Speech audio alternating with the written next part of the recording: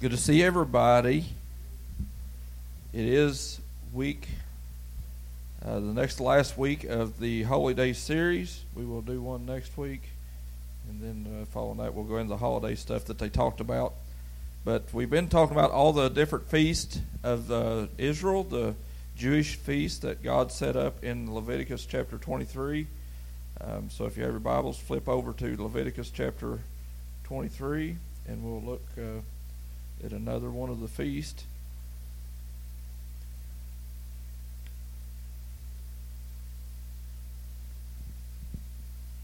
So let's stand as we read this portion of Scripture and pray that God will talk to us and let it apply to our heart. It says, "Then the Lord said to Moses, 'Be careful to celebrate the Day of Atonement.'" Look at your neighbor and say, "Be careful." So what if you tell somebody to drive careful? It means that they need to drive more careful, right? So here the Scripture's telling us to be careful to celebrate this Day of Atonement on the 10th day of the same month, 9 days after the festival of trumpets.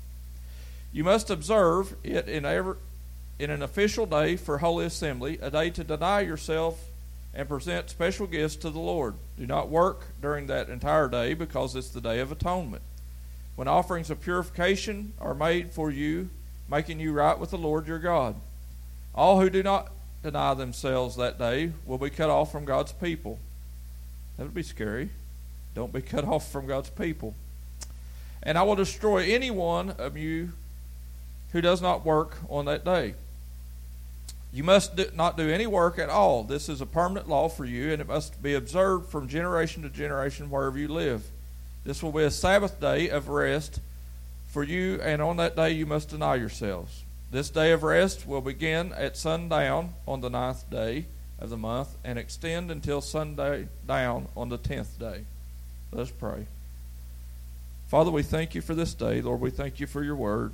God, we just ask that you apply this to our heart today. Lord, that we would understand this feast that you had proclaimed to the Jewish people. Lord, let it bring application of Jesus into our life. Let us become more like you in everything we do. And Lord, we just pray that we would have understanding today. In Jesus' name. Everybody says, amen. So last week we talked about the Feast of Trumpets and how we blew the horn and ate apples and honey that tasted really good and savory, I would say. It left a good taste in your mouth. But this week we'll have a thing at the end of service that you can eat that will show you what this feast is more about. And maybe it'll help give you an understanding of sometimes life isn't all that pleasant. So this is not a feast where you're going to get a honey bun. It's going to be a little different. So you better have your drink of water to eat this. But it'll be good, and I promise you it'll bring something to your life. So hopefully that psychs you up to want that dessert that Leslie stayed up all last night cooking. Let's say thank you, Leslie. And Jason had to drive us to Walmart there tonight and let us pick up all the groceries and different stuff. So let's thank Jason for driving Leslie and me to go get the stuff. So thank you, Jason, for driving us up there to get us this wonderful thing we're going to eat here in a minute. So that Feast of Trumpets proclaims, it's a proclamation of a new year, a new season, and we talked about the 3 different books that are opened. According to Jewish rabbis, they feel like there's 3 different books open, but really it's just the book of life. It's the book that's opened is the book of life, which is the book that God keeps account of everything you and I do. And that book is still open today. It's opened every day. And God keeps account, a ledger of our actions, of our inactions. Sometimes your inaction is just as important as your action. Amen? Some people think it's what you do is sin. Sometimes it's what you don't do is sin. So it's just as important to fulfill the commandments of God. So as these books are opened over the next several days, leading up to this Day of Atonement that we've just talked about, it's in Jewish custom. They call it Yom Kippur. So you can say that with me, Yom Kippur. So Yom Kippur, Yom means day, Kippur means a covering, an atonement is what it's translated in the King James Version. So it's a day of atonement or a day of covering. So leading up to this Day of Atonement or this Day of Covering, I told you last week that you go out and you give alms and you try to buy your way back into the better side of the book, that you want to try to have this season. And the days leading up to, from the Feast of Trumpets to the feast that we're talking about today, the Feast of Yom Kippur, that season, that week long is about 9 days in between there, more than 1 week. But these days were what's known in Jewish tradition as the days of awe, A-W-E. So they're in awe this week that God has given them a new year. They're thankful for the new year. They're grateful for the new year. But they're wanting to make sure that this Day of Atonement is a day where that the reckoning is happening. So basically this is the judgment day. So if you were put in jail and you're waiting your time to when the judgment day is going to happen for you, that you're going to see the court and they give you a hearing date and all this, as you're sitting there in this season, this week-long season that you know judgment's coming, you try to get your heart right.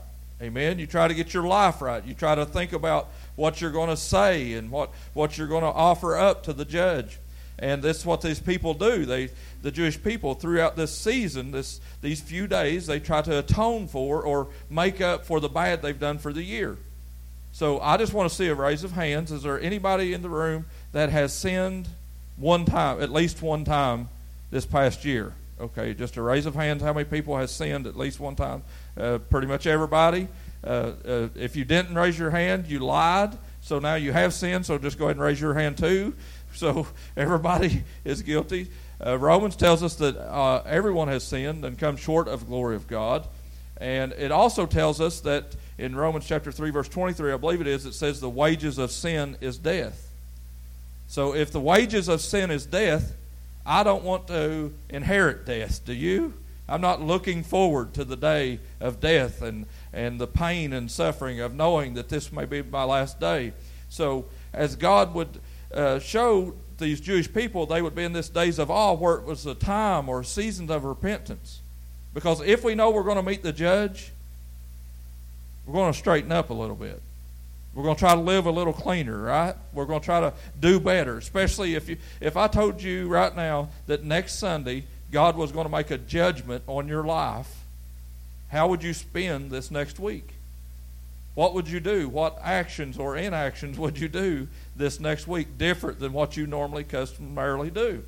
So that's what happens for the Jewish people every year. But this Day of Atonement, this Day of Covering, is where it was a day of reckoning for them. That it was a season where that judgment was going to happen. They knew it.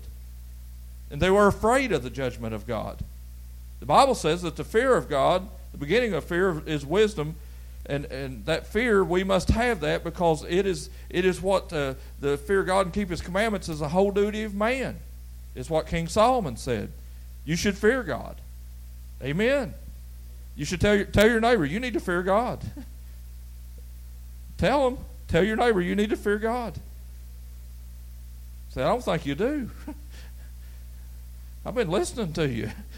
I've been watching you. I don't believe you do. But fearing God makes us walk a straighter line.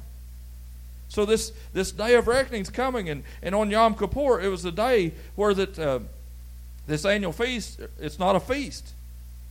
All the rest of them, they're eating stuff, they're partying, they're like celebrating, blowing trumpets, and just having all kinds of stuff. And I believe it's in the King James, it says about that you would, what's it called, in your soul. You got a King James Bible there, Greg? It says that you should, just about through the whole thing, what we just read. It talks that you would,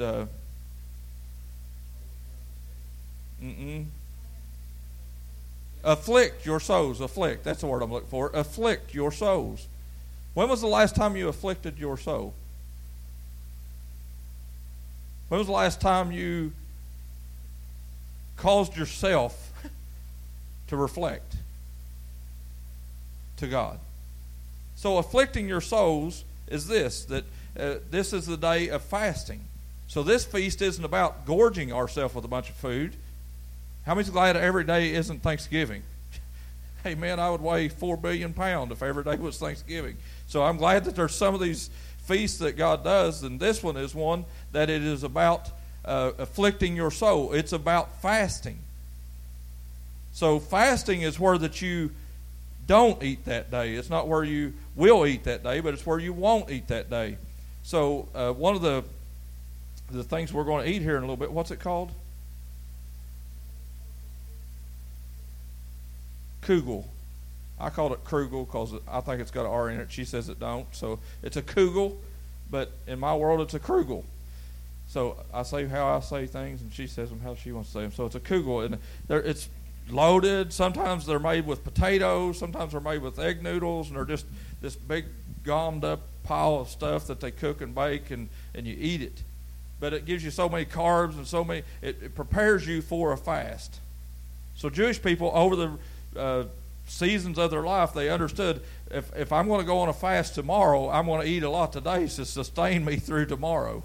You see what I'm saying? They're trying to build themselves up because you can go to the doctor today, and there's some doctors will order you a fast. They will tell you, you need to fast so many days prior to coming to the doctor because we're going to do this test or that test. So that type of fast is where that you just don't eat to get a certain whatever number, where there's giving you these tests that they'll understand more about your body. And it's not impacted by what you've been eating. So these fast is not a fast that it's talking about here. This fast says that you will afflict your souls. You will cause yourself pain in your stomach. And what that fast is for is anytime you find in the Scripture that if you talk about a fast, that there's several people, 3 or 4 different people that fasted 40 days in Scripture. 40 days. Can you imagine? 40 days without eating and drinking anything other than water. Jesus did it. It says he went out in the wilderness and he fasted for 40 days. And at the end of his fast, when it was over, at the end of his fast, that's when the enemy come and tempted Jesus. And Jesus overcome him by the word, right? He said, it is written. Jesus would tell the devil, it is written. You tell me to go jump off this mountain, but it's written to not tempt the Lord your God. So there's things you don't do. You need to know the Bible. So these fasts are inflicting our own souls. So on this day of Yom Kippur, the day of atonement, the day of covering, they want to make sure and fast that whole day because this is the day where I'm going to meet the judge.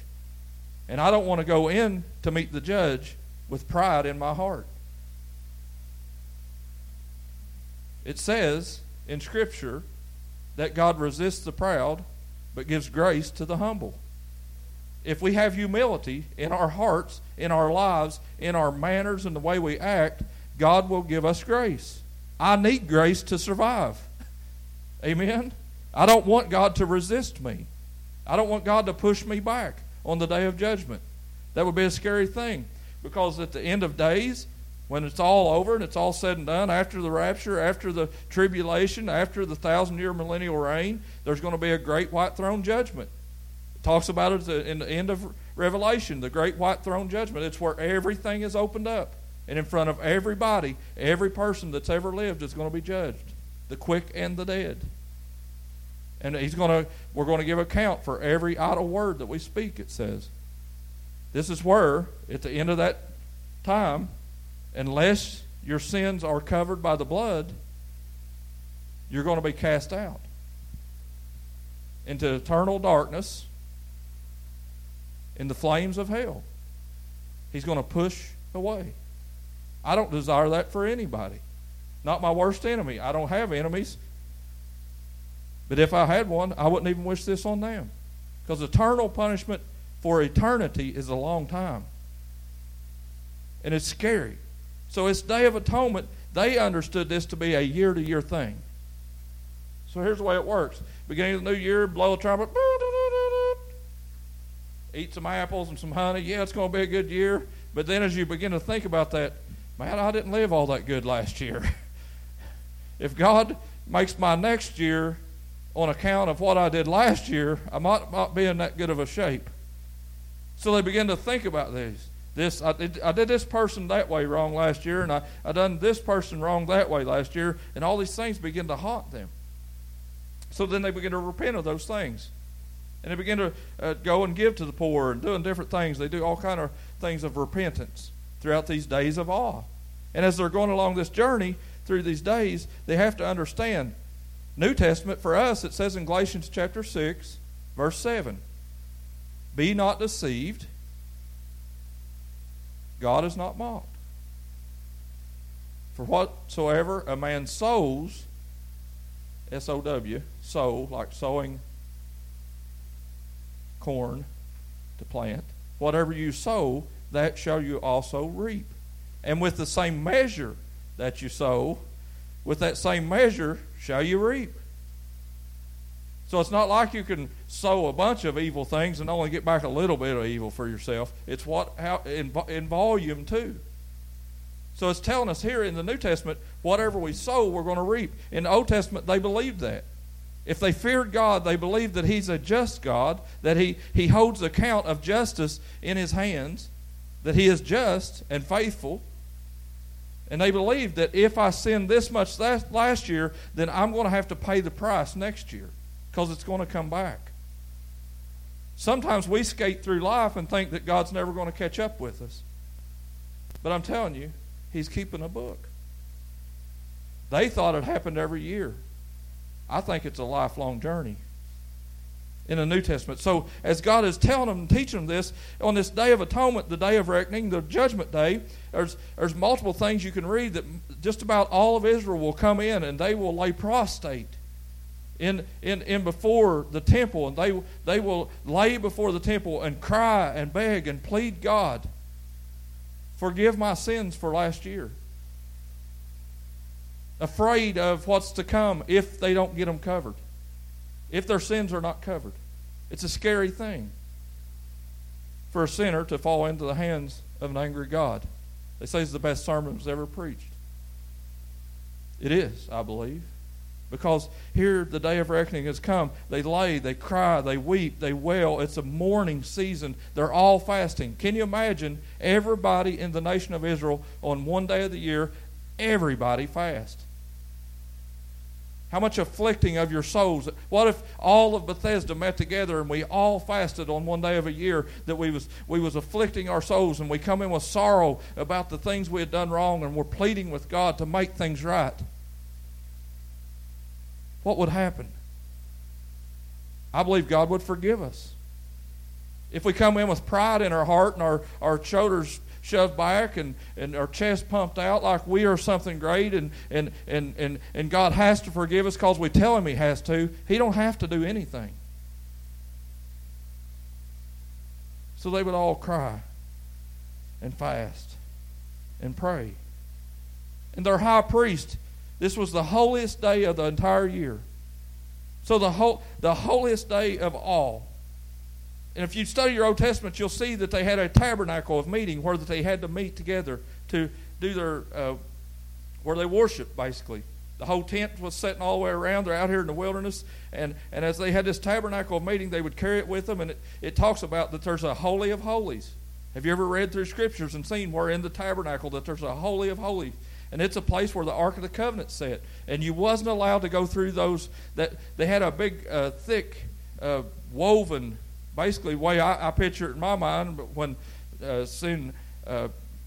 Francis used to make quilts and they used to crochet and stuff, and it's intertwined, and the way they built this big veil, it was so thick. Some people theologians think it was 7 to 9 inches thick. Can you imagine a blanket 7 to 9 inches thick? And it was built that thick to keep, because the presence of God was in the Ark of the Covenant. And whenever they built it so thick so that nobody could just accidentally I don't know what's in here, and go in there. It was automatic death. We know in the Old Testament when they was carrying the Ark of the Covenant at that time, and who was it? Uzzah reached up and touched the Ark of the Covenant. He died instantly. You didn't touch it. You didn't get in God's presence without dying, because He's that holy.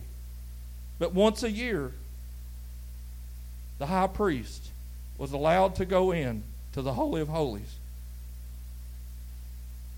How many wants that job?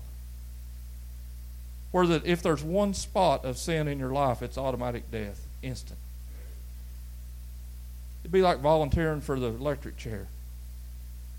I'll go in and sit down and let them hook me up and see if it'll work. No, I'm staying out. But the high priest would cleanse himself, or ceremony that he would do about washing. He'd wash his feet. And they had 2 goats and a bull. And they'd bring them, the nation of Israel would bring these 2 small goats and this bull, and they would sacrifice one of the goats. And as the blood would come out, he would catch it in a pan out of one of the goats, and the other one he would have tied up over here. And as the blood would come out and he'd catch it in the pan, he went into the holy place, and he would dip his finger in it and splatter it 7 different ways around the holy place. Because the blood cleanses of sin. It was the sacrifice God required.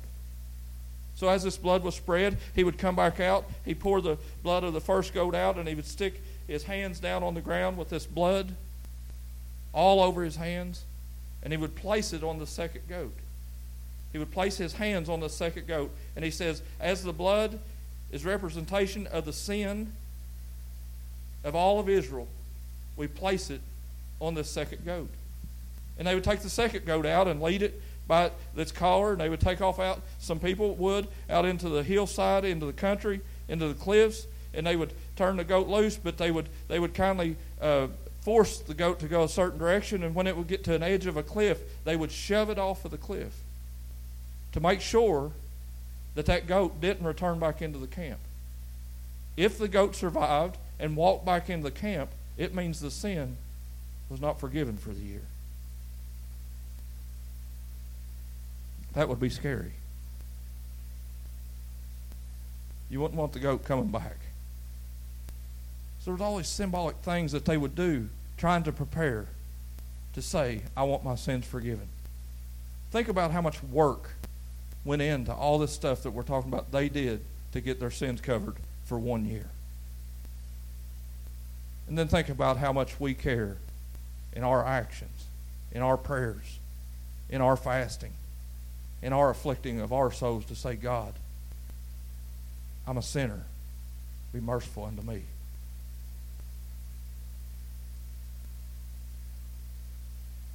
How much do we really care? How much does Yom Kippur mean to us? Every day needs to be a day of atonement for us.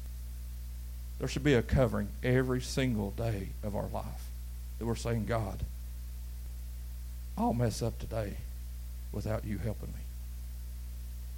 I can't make it without you. You are my help. You're my portion. You're my strong tower. Just read through the Psalms and look at all the stuff that they say. He's my shield. He's my buckler. He's all the things that I need. You're my right arm. All the things that the psalmists declare God to be in their life because they have a reverence for Him. How much reverence should we have for God? What should Yom Kippur mean to us? It's not an annual thing. I'm telling you right now, you can't wait once a year to come and ask God to forgive you for the last year. You better wake up every morning saying, God, I was a mess yesterday. And I need your grace. I need your mercy today. Amen. Let's stand.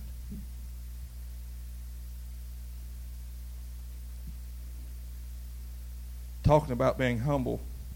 Last week at school, I was teaching, and one of the students, I give them a task to go complete. They had to go out and find a certain type of pipe, and they had to come back in and tell me what that pipe did, the function of that pipe. And they all went out in pairs, so 3 or 4 or 5 different pairs went out and looking for these pipes, and they come back, and a lot of them just country boys, plumbers and pipe fitters, and they get out there and they're looking, and they all come back and they explain what their pipe was and what it did and the function.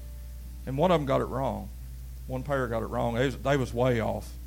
they was so bad off that they was the exact opposite of what it really was doing. It's not just like missing it by a little bit. It's like you ain't even in the ballpark. You're in left field. And there's a girl in the group. So I told the biggest one, he's like 6 foot, I don't know, something big boy, 6'4", big old bruiser guy. I told him, I said, okay, get the girl in your class and take her over and let her look at it and see if she comes back with a better explanation than maybe you did. Maybe it's just something I'm looking at that I know what it is, but maybe somebody, apprentice, don't know.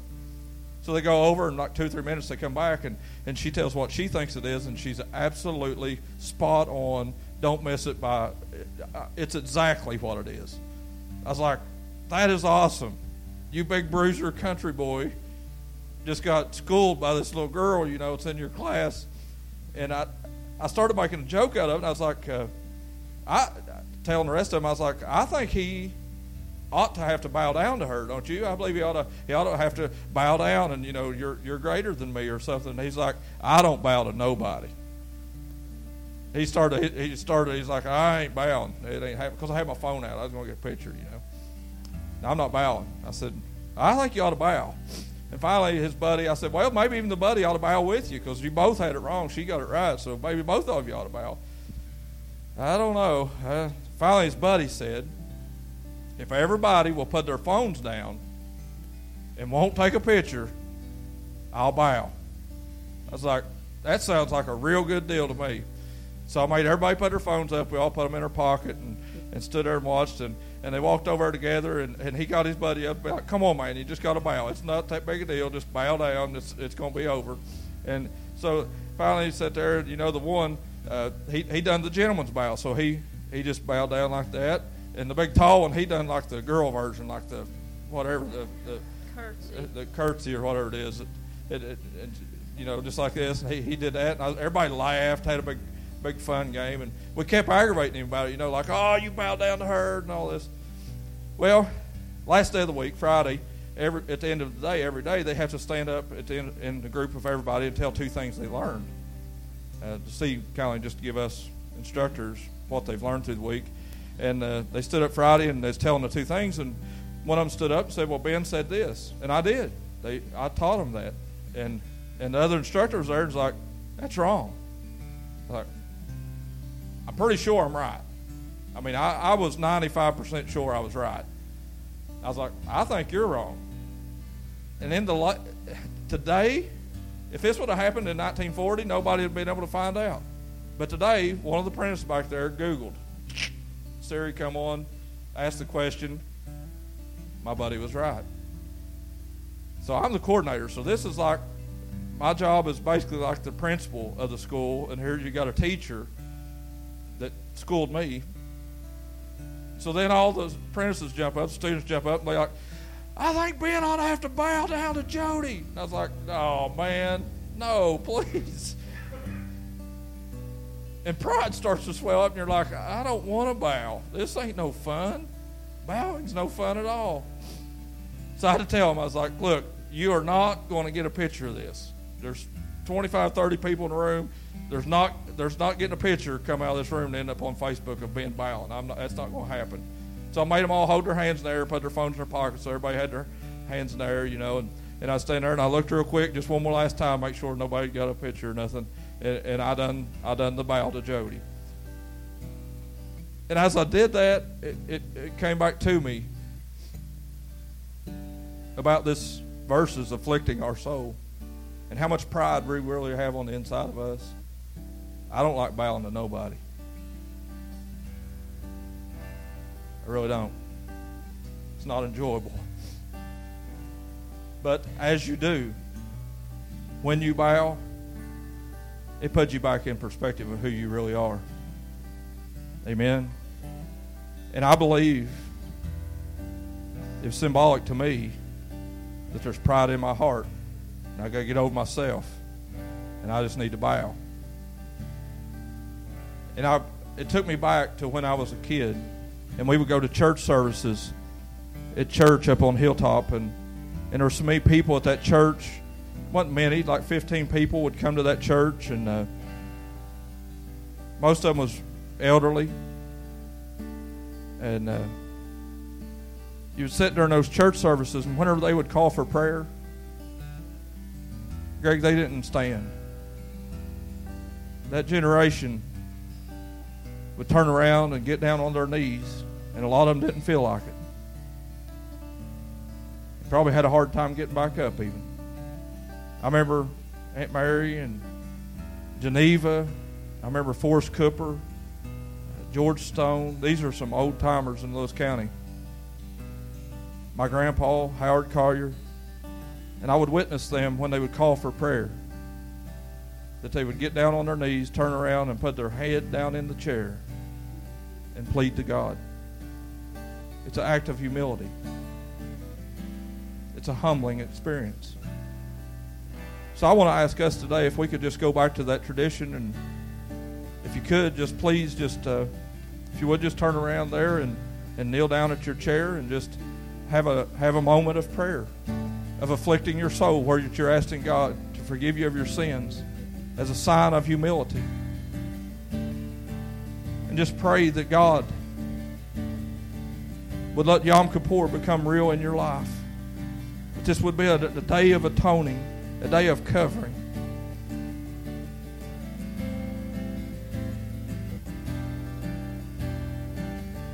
Father, we're grateful for you today in this place.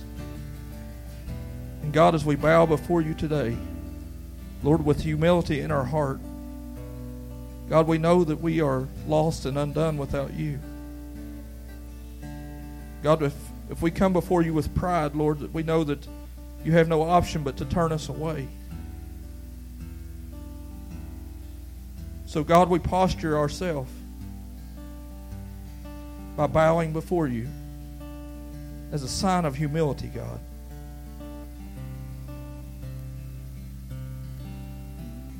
That we're contrite in our heart, God, that we know that our sin can't come before you. But God, we know that the blood of bulls and goats, it says in Hebrews, cannot take away our sin. But you sent your son Jesus to die on the cross, and his blood can do what those goats could not. Lord, that as he brought that blood before you in heaven, that it made restitution for the sin of all humanity. And God, we just ask today that you would apply that blood over our life, that Jesus is our high priest.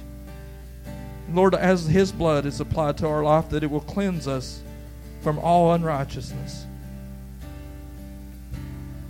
Lord, you said in your word that our righteousness is as filthy rags, God. And Lord, that we have to be clothed in white to stand before you. Let Jesus wash us clean.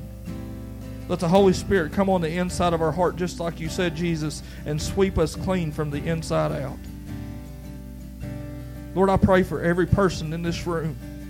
Lord, as their hearts are bowed before you right now, Lord, as they're thinking about some of the things they've done wrong this past year and this past season in their life, God, I pray right now that repentance would come, that would it be known, Lord, that there would be salvation to take place in their life. Cleanse us, God.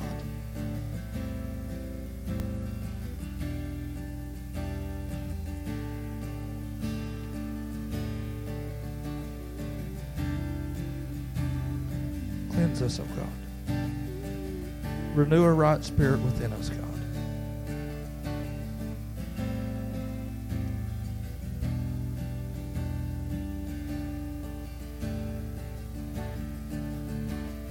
In Jesus' mighty name.